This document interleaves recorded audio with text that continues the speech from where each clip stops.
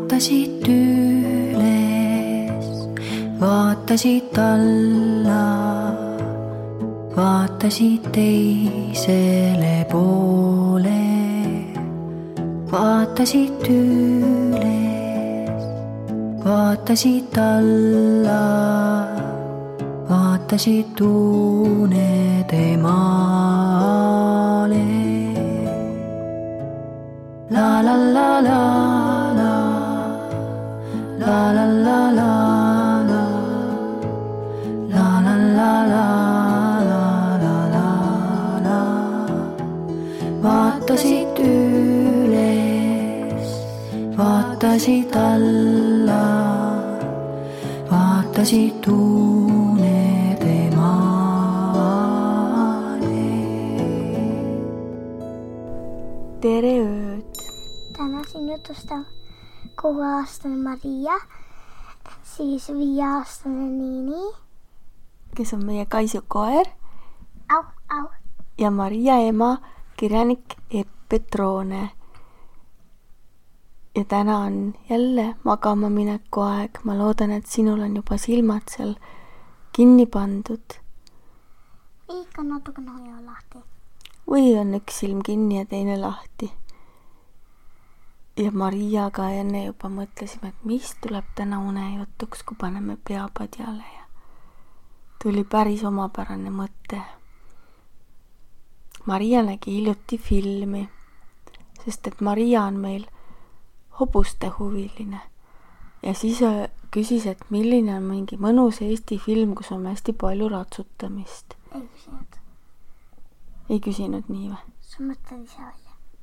Ise mõtlen seda juttu välja. Ja. Ma mõtlesin välja sellise jutu, et Maria küsis, kas on mõnda filmi ratsutamisest. Minu arust ma ei mõtle seda välja. Aga igal juhul edasi läks nii, et Maria nägigi seda filmi. Selle filmi nimi on Reliikvia. Ja see räägib ühest naisest, ühest mehest ja päris paljudest hobustest. ja päris palju mehetest ka. Ja seal oli Gabriel, Sim, mis see mehe nimi oligi? Ivo. Ja siis oli Hans. Ja siis oli seal Agnes. Agnes oli nais, mitte mees. Ja küll ma hakkan siis jutustama, kuidas see lugu oli. Sina, Maria, pane silmad kinni ja meenuta seda filmi ja mõtle, et kas oli niimoodi see, mida sa mäletad. Okay. Kõigepealt juhtus selline asi, et üks vana mees suri ära. Ta oli väga tähtis mees. Ta oli kirikuga seotud ja tal oli üks salakirst, selline aardelaegas. Ja seda nimetati reliikviaks. Ja ta ütles selle oma surivoodil, kui ta just surema hakkas, ütles ta nii, et see kirst läheb edasi minu sugulasele Hansule, Hans von Ristpieterile. See oli see naljaka habemega mees. Ja tema otsustab, see Hans otsustab, mis sellest reliikviast, sellest aardekirstust edasi saab. Ja sellel Hansul oli väga hea meel, et ta sellise aardekirstu sai. Ja samal ajal see Hans just armus, ta nägi aknast ilusat blondi valgete juustega kaunitari, kes oli seal kloostri, selle kiriku hoovis ja kallistas seal lambatallekest. Ta küsis, et kes on see kaunitar? Ja siis ta sai teada, et see kaunitar on selle kloostri ülema sugulane. Ja siis see Hans ütles niimoodi, ma tean, ma annan selle aardekirstu sellele kloostrile siis, kui mina saan selle kaunitari naiseks.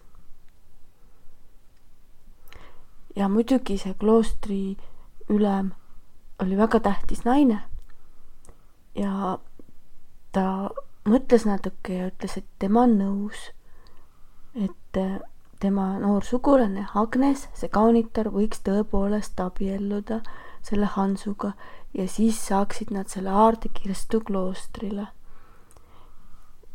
Tegelikult keegi ei teadnud, mis seal Aardekirstu sees on. See oli selline Aardekirst. Nii, ja siis oligi nii, et nad hakkasidki nagu kurameerima. Tead, mis on kurameerima? Nagu käima. Õigemini nad hakkasid koos ratsutama. Nad läksidki koos ratsutama, see Hans ja Prilli Agnes. Ja seal siis see kuidas oli, et see Hans ütles, et tegelikult olen mina Liivimaa parim ratsutaja. Ja siis hakkas Agnes oma valge hobusega, kannustas oma valget hobust ja põgenes. Ja laul tuli, põgene, vaba laps, see on ainus võimalus. Põgene, vaba laps. Vii peitu maailma vabadus. Ja siis ütles, kas te veel kahtlete? Ei, kas oli see? Ei, see ei olnud see koht. Kas te veel kahtlete mu oskustes? See oli vist teises kohas. Aga siis ta ratsutas ja ratsutas. Ja siis ta saigi tuttavaks. Oota, kuidas see oli? Kuidas see Gabriel tuligi? On ja siis Hans ratsutas läbi ja märkas meist ja küsis, kes ta on. Jaa, õigus ja Agnes kadus ära. Ta ratsutas nii kiiresti oma valge hobusega. Ta tõepoolest põgenes nagu vaba laps. Ja siis tuli sealt kuskilt puude vahelt tuli välja üks ilus romantiline mustade juustega mees. Habemega, ilus habemega mees. Ja Hans küsis tema käest, et kes sa oled, kust sa tuled? Ta oli ole must, ta oli tummapruun. Või tummapruunide juustega mees. Aga seal läks neil natukene sõnelemiseks. Ja nad hakkasid juba võitlema. Ja tegelikult see Gabriel oli väga hea ja vapper võitleja. Aga Hansule tulid teised mehed appi. Ja Hans hakkas juba seda Gabrielit ära võitma, kätte saama. Ja tahtis ta vangi võtta ja endaga kaasa viia. Aga siis kõlas hääl. Mehed, mis seal sünnib? Sest et samal ajal oli ratsutanud blond kaunitar valgel hobusel Agnes nende juurde ja küsis, mis siin toimub? Ja ütles, et natukene siin niisama mürame. Oli umbes nii või? Ja siis nad ütles Agnes, ma ei mäleta, kuidas ta täpselt ütles, aga mõte oli see, et ei tohi kiusata Gabrielit. Ta ei tundnud seda Gabrielit, ütles, et mitmekesti ühe vastu ei tohi minna. Oli nõnda. Ja Hans ütles, et ei, ma tahtsin ta oma teenistusse võtta. Ta võitleb väga vapralt. Ja siis Gabriel ütles, kui kõik teie teenistuses nii hästi aususe ja õigluse eest seisavad nagu see kaunis naine.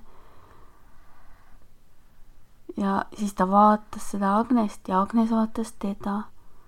Ja siis nad armusidki.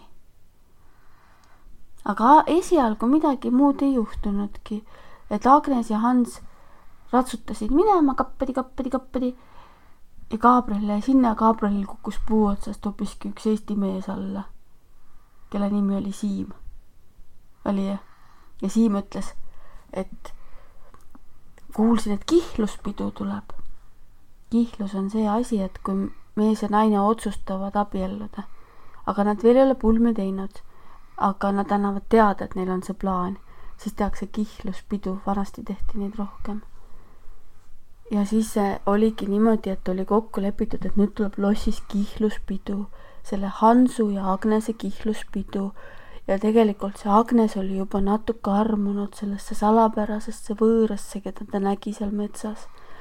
Aga ta oli ikkagi korralik inimene, tema tädi oli tal käskinud abielluda Hansuga ja siis tal oligi ilus kleit seljas ja nad läksid kihluspeole. ja nad ei teadnud, et samal ajal tegelikult need talupojad olid plaaninud rünnata seda nende lossi. Oli, et nad juba tulid sealt ja oli saabunud ööpimedus ja nad olid juba selle lossi ümber piiranud. Ja üks tüdruk näitas näpuga, karjus. Jaa, siis oligi nii, et kõik oli ju pidulik ja siis järsku üks tüdruk näitas näpuga ja karjus.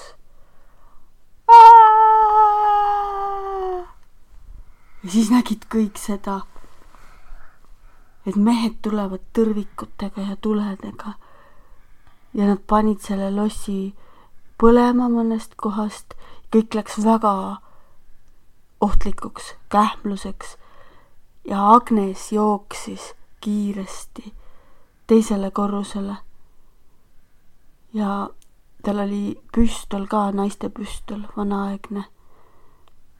Ja ta pani ukse lukku ja mõtles, mis nüüd edasi saab. Aga jätame selle koha peal oma unejutu pooleli. Kas jätame? Ja vaatame unes, mis edasi saab. Sellepärast, et uneaeg on käes. Ja vaatame, mis saab edasi. Homme räägime edasi seda juttu, teeme nii. Kas silmad on kinni? Kas on kinni silmad? Üks on kinni ja teine on kinni. Ja unenäod on lahti. Hea tööd. Vaatasid teisele poole, vaatasid üles, vaatasid alla, vaatasid unede maale. La la la la la, la la la la la, la la la la.